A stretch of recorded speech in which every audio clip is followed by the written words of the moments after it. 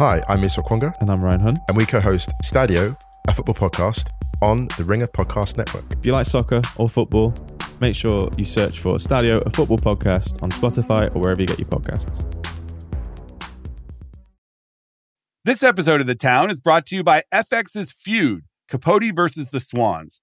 The second installment in Ryan Murphy's Feud anthology tells the story of acclaimed writer Truman Capote, once a confidant to society's most elite women, whom he nicknamed the Swans. Starring Naomi Watts, Diane Lane, Chloe Sevigny, Callista Flockhart, Demi Moore, Molly Ringwald, and Tom Hollander. For your Emmy consideration, visit fxnetworks.com/FYC. This episode is brought to you by Cars.com. When you add your car to your garage on Cars.com, you'll unlock access to real-time insights into how much your car is worth. Plus, view its historical and projected value to decide when to sell. So when the time is right, you can secure an instant offer from a local dealership or sell it yourself on Cars.com. Start tracking your car's value with your garage on Cars.com. It is Monday, May 15th. It was a Thanksgiving week surprise to cap a wild year in Hollywood. Bob Iger, the former celebrated CEO of Disney, was returning as CEO of Disney. Iger 2.0, the return of one of the great media leaders of all time. But the Disney that Iger returned to was not the one he had left a year earlier. The streaming video business is super challenged. The spending on all that Disney Plus content was out of control, a strategy that Iger himself put in place, by the way. Nobody seemed to know what to do with Hulu, which Comcast still owns a third of. And activist investors and the governor of Florida were sniping at the company. So now it's been 6 months this week since he started, and Iger has been pretty busy in the job. He reversed the big reorganization of the company that happened under his predecessor, Bob Chapek, with his own reorg. He went nuclear on Ron DeSantis in Florida. And just this past week, Iger seemed to signal his plans for Hulu, saying he's bullish on keeping the service and its general entertainment offering, which was sort of an about face from his more skeptical stance in February. He wants to integrate it into Disney Plus now. That comes with a potentially big price tag, one of a bunch of tough financial decisions that Iger is facing, and the first of what he promised would only be a 2-year return tenure. So today, we've got Lucas Shaw in here from Bloomberg, and it's a Bob Iger 6-month report card. What's working at Disney, what's not, and how we think he's doing overall. From The Ringer and Puck, I'm Matt Bellany, and this is The Town. All right, we are here with Lucas Shaw, our Monday guy, and I remember where I was, Lucas. I'm sure you do as well. And now here we are 6 months later. Iger has done a lot, actually. I feel like it's been a constant stream of news from Disney on a bunch of topics. So we're going to go through them. And I don't want to give grades, but we're going to evaluate. You and I are the professors here. So let's look at the biggest thing that Iger has done in his return to Disney. And I would argue the biggest thing so far has been probably the least sexy of his decisions. And it has to do with the complete reorg, the unraveling of the Bob Chapek decisions to center all of the content distribution in one group, this DMED group, and take the decision-making away from the creative executives. Iger completely undid that. And it's sort of intertwined with the layoffs, because in doing that, he laid off a bunch of the people that were put in those roles. He fired Chapek's number 2, Kareem Daniel, and a bunch of the people that were in those roles. How do you think the reorg has gone so far? If I were an employee, I'd feel pretty unsettled, to be honest. I mean, look, the reorg is tied in with layoffs. He changed or overhauled everybody who was responsible for their streaming services, especially Disney Plus, and sort of made this announcement a long time ago or several months ago about all these job cuts, and then kind of rolled them out over the course of the year, and they're still not done. And so I think for all the people at the company, there's been this sort of like looming sense of dread of, basically, will I have a job in 4 months? Now, setting aside how unpleasant how unpleasant it's been for a lot of the employees at the company, I do think a lot of them are relieved or happy that some of the decision-making has gone back to the creative people, because what Bob Chapek had done was basically tell the creative people, okay, you make the stuff, but my guys are going to decide how and when we release it, and a lot of the marketing as well. Yeah, and Iger's initial decisions on those fronts went over very well with the creative side of the business. And if you believe that Disney is a creative company and that its success or failure will be judged by its creative output, then you got to agree with that decision. Like I said, I think people are fine or even happy that folks like Dana Walden and Jamie Pitaro and Alan Bergman have more power than they did 6 to 12 months ago.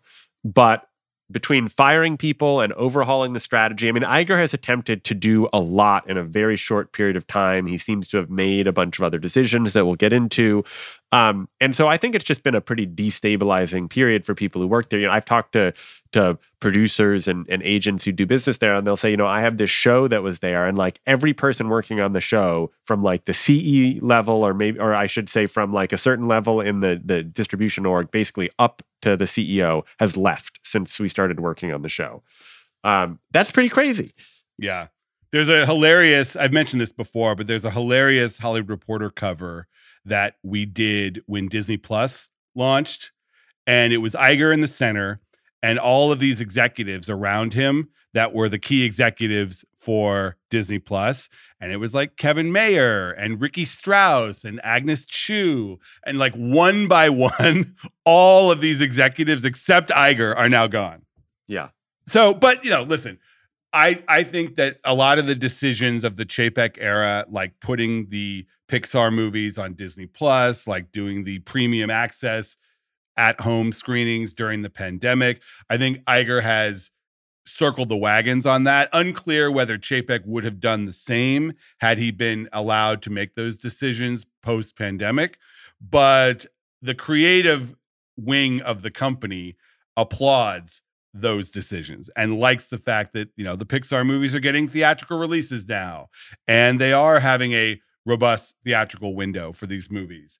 I think that bought Iger a lot of credibility internally.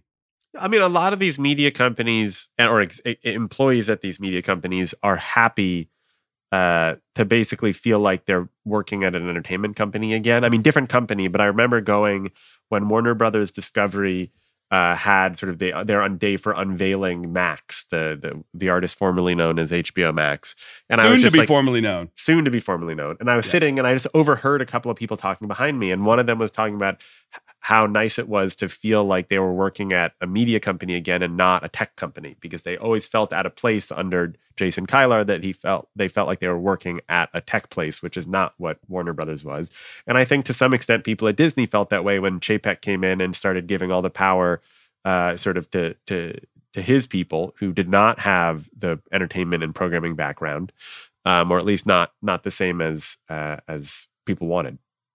Well, the jury's out, though, on whether these companies should be media companies or tech companies, though. Yeah, totally. Because you could make the argument that, you know, the Iger tenure so far has been defined by a return to a traditionalist approach to media, where you're looking at business models that have been in place for the past 30, 40 years, and that he is not leaning as much into the future as he should be leaning.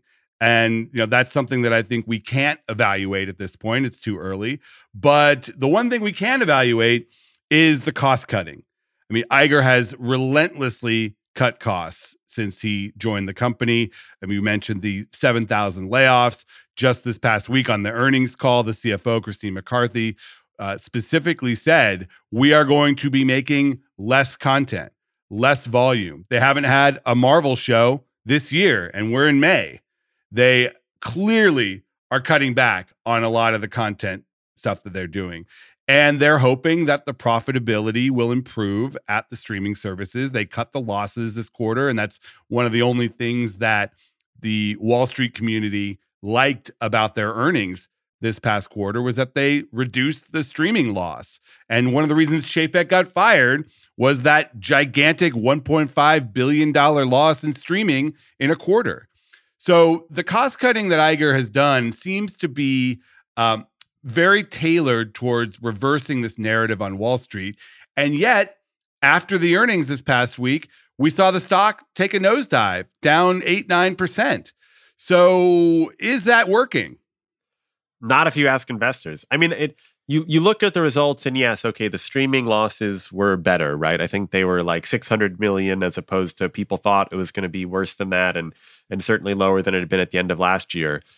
But he doesn't really have another card to play to get people excited, to me, is the problem, right? It's like linear TV revenue was down a bunch. The profits at linear TV were down like 30+%. That's a crazy number. Yeah, it's a disaster at this point. And the parks are holding up very strong, but it's not, that's just sort of like that. The parks sort of are what they are, unless they open up a couple of other big places or big venues, which take a bunch of time.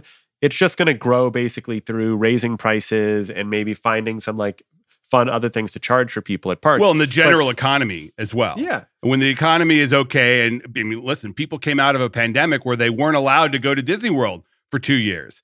So, shocker, everyone's going to Disney World.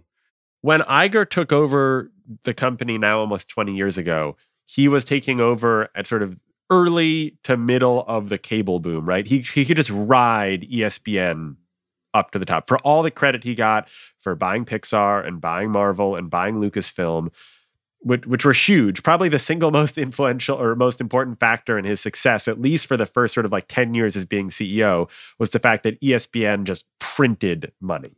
Yeah, it enabled all the stuff that he did. Now it's not, it's not clear where he or the company goes. It's something I've sort of said I've felt strongly with a lot of these CEOs who've come in and cut costs and all that stuff. Same with Zaslav. It's like, okay, cutting costs is great, but like, what is the strategy for growth? Because that's what's going to get investors excited about it. And cutting costs sort of is if anything, it's going to hurt growth at your streaming services, which is the only part of your business, at least from outside of theme parks, that's growing. Well, and raising prices. That's the other lever prices, they can pull. Which they did last year, and they're clearly going to do it again in the future. But as Netflix has shown, there's sort of a ceiling on that, right? So they've probably got another, I don't know, $2 to $4 they can charge. It depends a little bit on whether on how exactly the merger of Disney Plus and Hulu works. Yeah, that gets to that other category of things Iger has done. It's the Hulu question. We finally got an answer this past week, or a quasi answer, on whether he actually cares about Hulu and cares about adult-oriented entertainment. He says that he does. We don't know whether that's a true belief or whether he just simply tried to sell Hulu and found no buyers for it. But at least on the earnings call, he said that they feel like this is a good combination, putting the Hulu app within the Disney Plus app, or at least integrating the content and upcharging people who want to watch the Hulu content.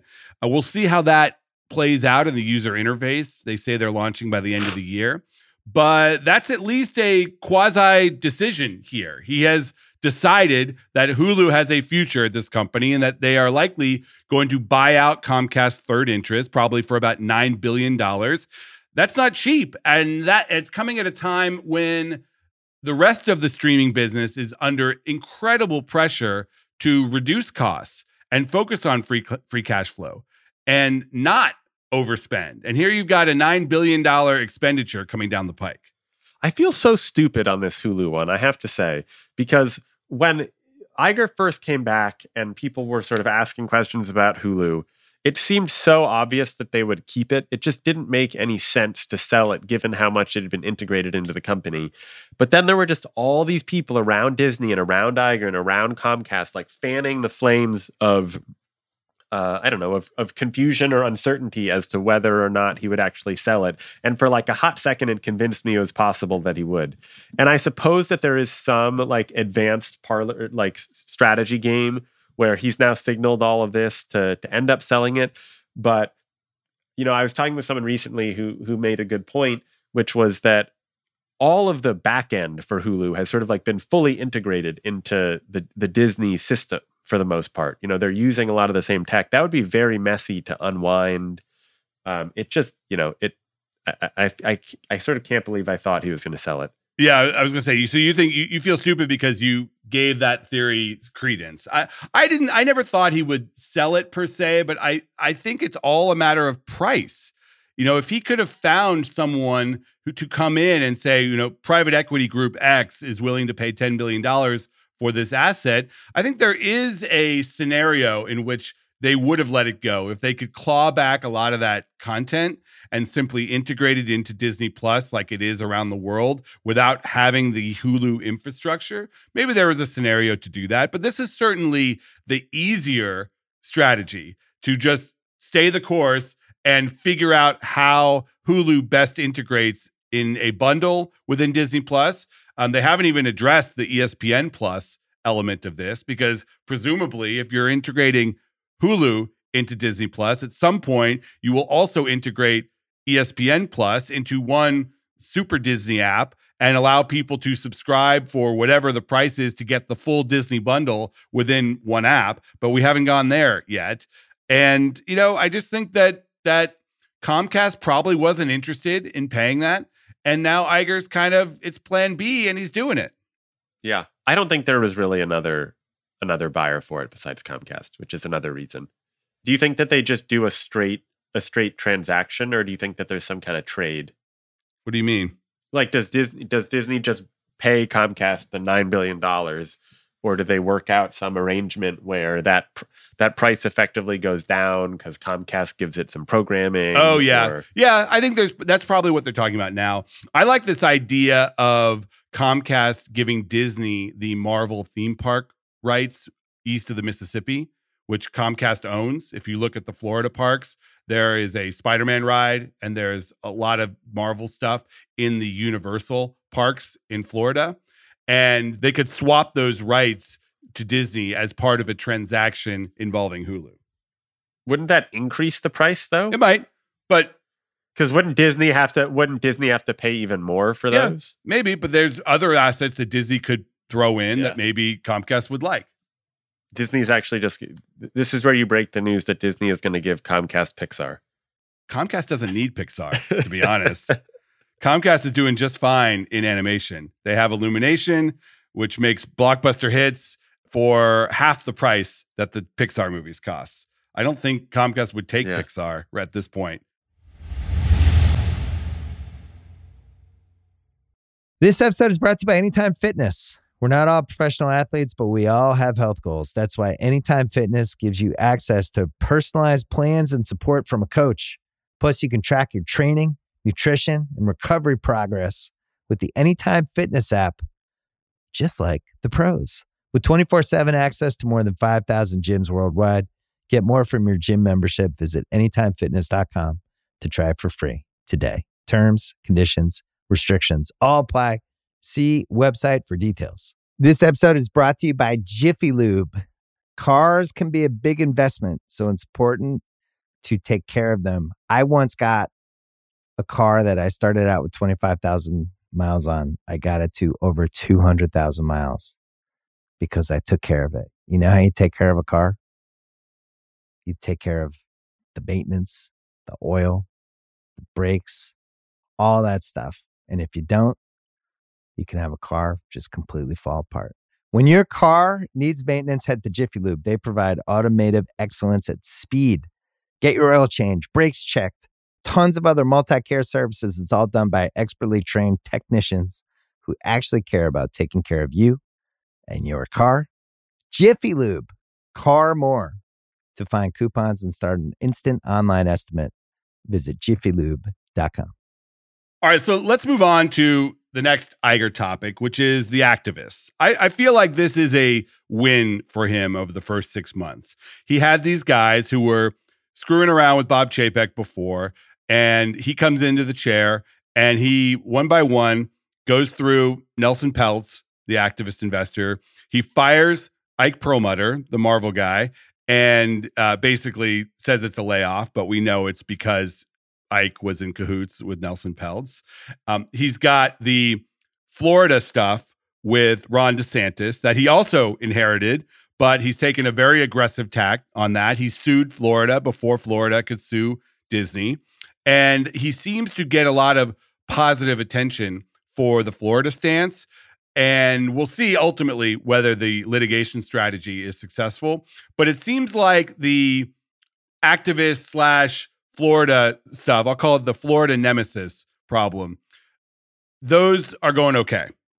Yeah. Everything that is not the sort of like core Disney business. Everything that doesn't have anything to do with the business is going, he's handling well, right? Well, in his defense, when he had an activist investor, it's obviously material to your business.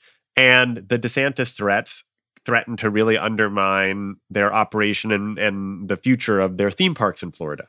And so dealing with those two sort of more political issues, if you will, he's done very well, right? He dispatched the activists in the matter of a couple of months, and he seems to be winning his war or his dispute with DeSantis. And that has taken a bunch of his attention, and yet it has not impeded him from rolling out these other changes to the company. So I do give him credit for managing so many different things at the same time. And the investors in DeSantis, he has effectively neutralized.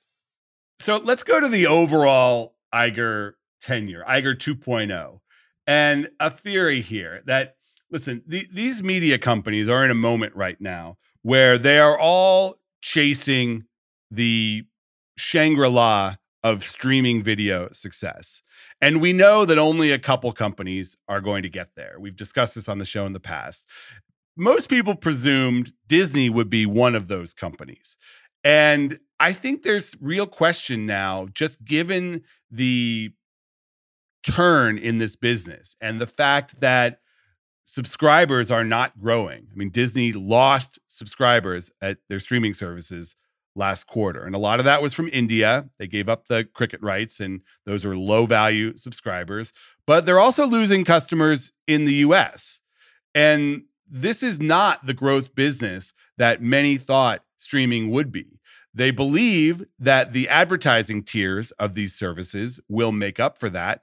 And I think part of the decision to combine Disney Plus and Hulu is to help that ad business, because Hulu is a pretty significant advertising business. It's just been around for 15 years and has that ad business already into it. They hope that that will help Disney Plus if they are integrated. But it's not a given that this stuff is going to happen for Disney, that it will be a long-term player in the global streaming business. We're seeing Iger also take content off Disney Plus to try to sell it elsewhere to make money on it, which is the Zaslav strategy, not going all in. And I've talked to a couple people now who say, like, this transition, this Chapek to Iger transition, it may have set Disney back a little bit, meaning the just transitioning over to a new CEO and having him implement his team and his strategy at such a key moment for the company that it may have hurt Disney in its effort to get to the other side, to this Shangri-La of streaming success. What do you think about that? I couldn't tell if you were setting that up to go for the is Disney going to sell to Apple speculation. Well, we can get into that. I mean, I don't think that's real. I for a number of reasons. We can get into the question of whether Iger's ultimate decision with Disney is that he needs to sell it to save it.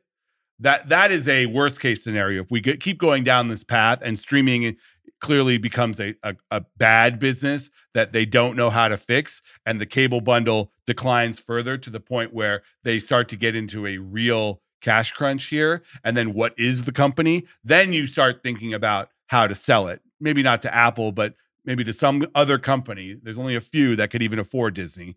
But I don't think you brought up earlier you compared him to Zaslav and taking the content off as betraying some strategy. I thought it was always strange that these services tried to bring everything back within their walls. I mean, I guess I understood that they were tired of Netflix sort of using their biggest products against them.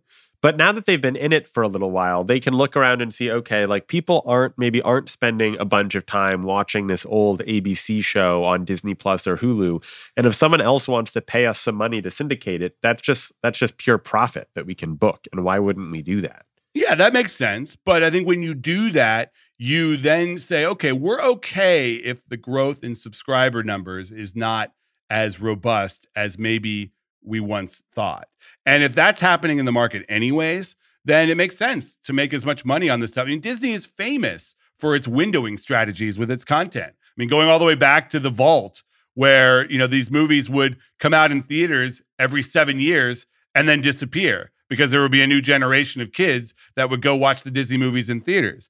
This is just a version of that. It's just applying it to Disney Plus, saying, okay, we're going to withhold. All the Spider-Man movies are on Disney Plus right now, but maybe they go away for a little while and we sell them overseas, we sell them elsewhere, and then they come back and everyone gets excited about it. It's not that unusual, but I do think that it's a shift.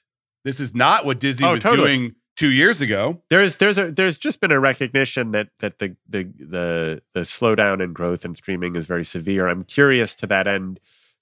What are the odds that now that all these services aren't really growing of honest to goodness bundles of services? Like I can pay for Netflix and Disney Plus and HBO. Oh, Max. We're not there yet.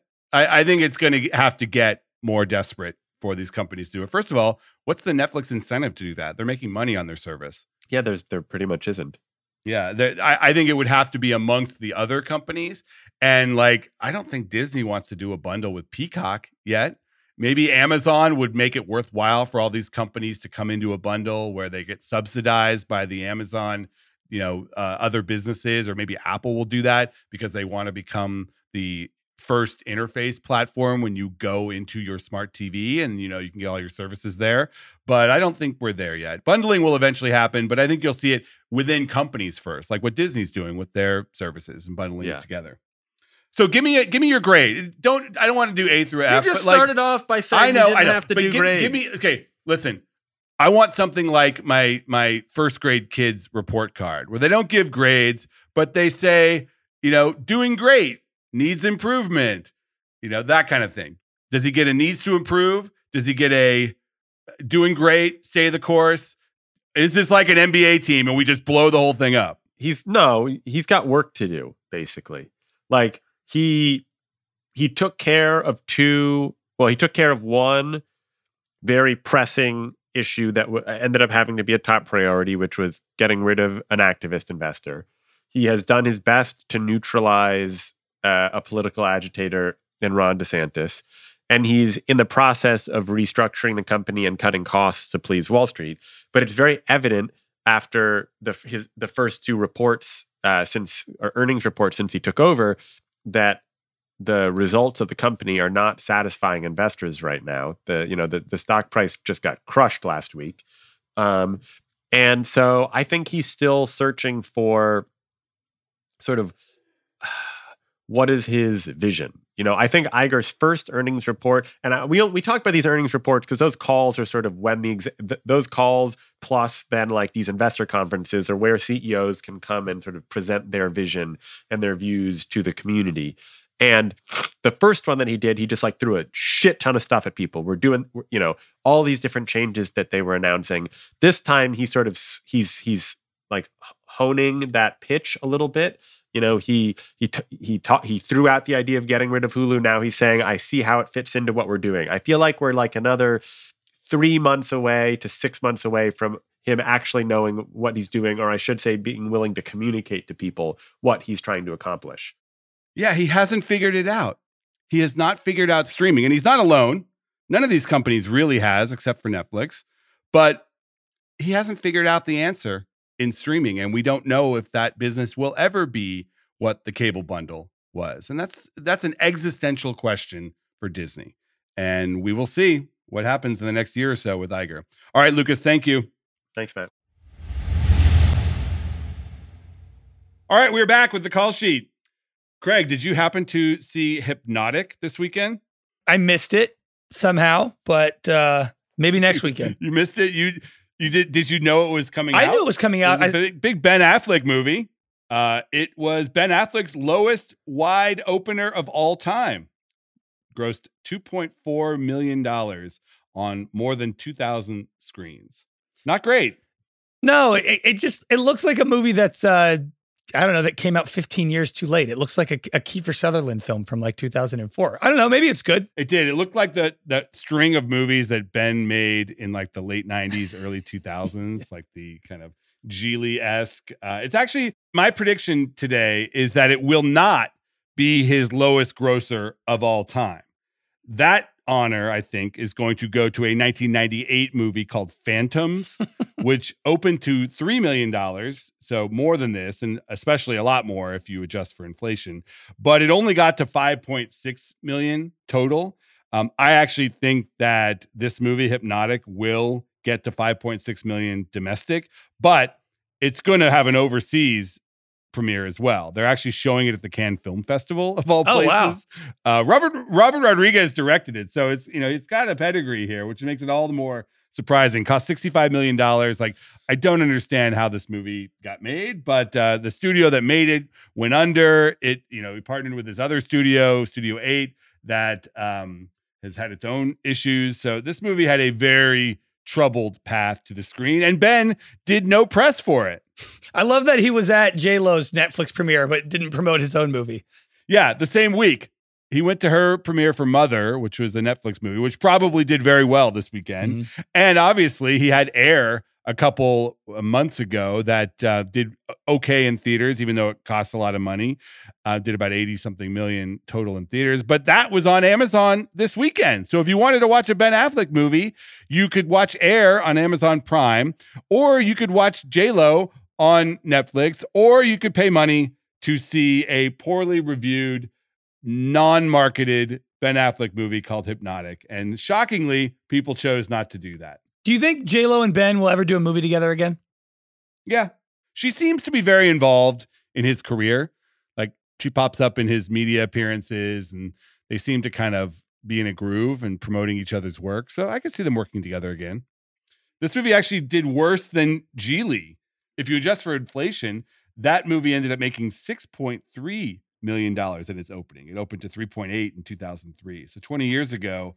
And Geely became like a punchline for Ben Affleck's kind of off the rails movie career. I think this one, we'll now be talking about Hypnotic for a long time. All right, that is the show. I want to thank my guest, Lucas Shaw. I want to thank producer Craig Horlbeck. And I want to thank you. We will see you later this week. This episode is brought to you by 20th Century Studios' Kingdom of the Planet of the Apes. As a ruthless king builds his empire at the expense of the remaining human race, a young ape will fight for the future of apes and humans alike. Kingdom of the Planet of the Apes. Enter the kingdom in IMAX on May 10th and in theaters everywhere. Get tickets now. This episode is brought to you by State Farm. You might say all kinds of stuff when things go wrong, but these are the words you really need to remember. Like a good neighbor, State Farm is there. They've got options to fit your unique insurance needs, meaning you can talk to your agent to choose the coverage you need, have coverage options to protect the things you value most, file a claim right on the State Farm mobile app, and even reach a real person when you need to talk to someone. Like a good neighbor, State Farm is there.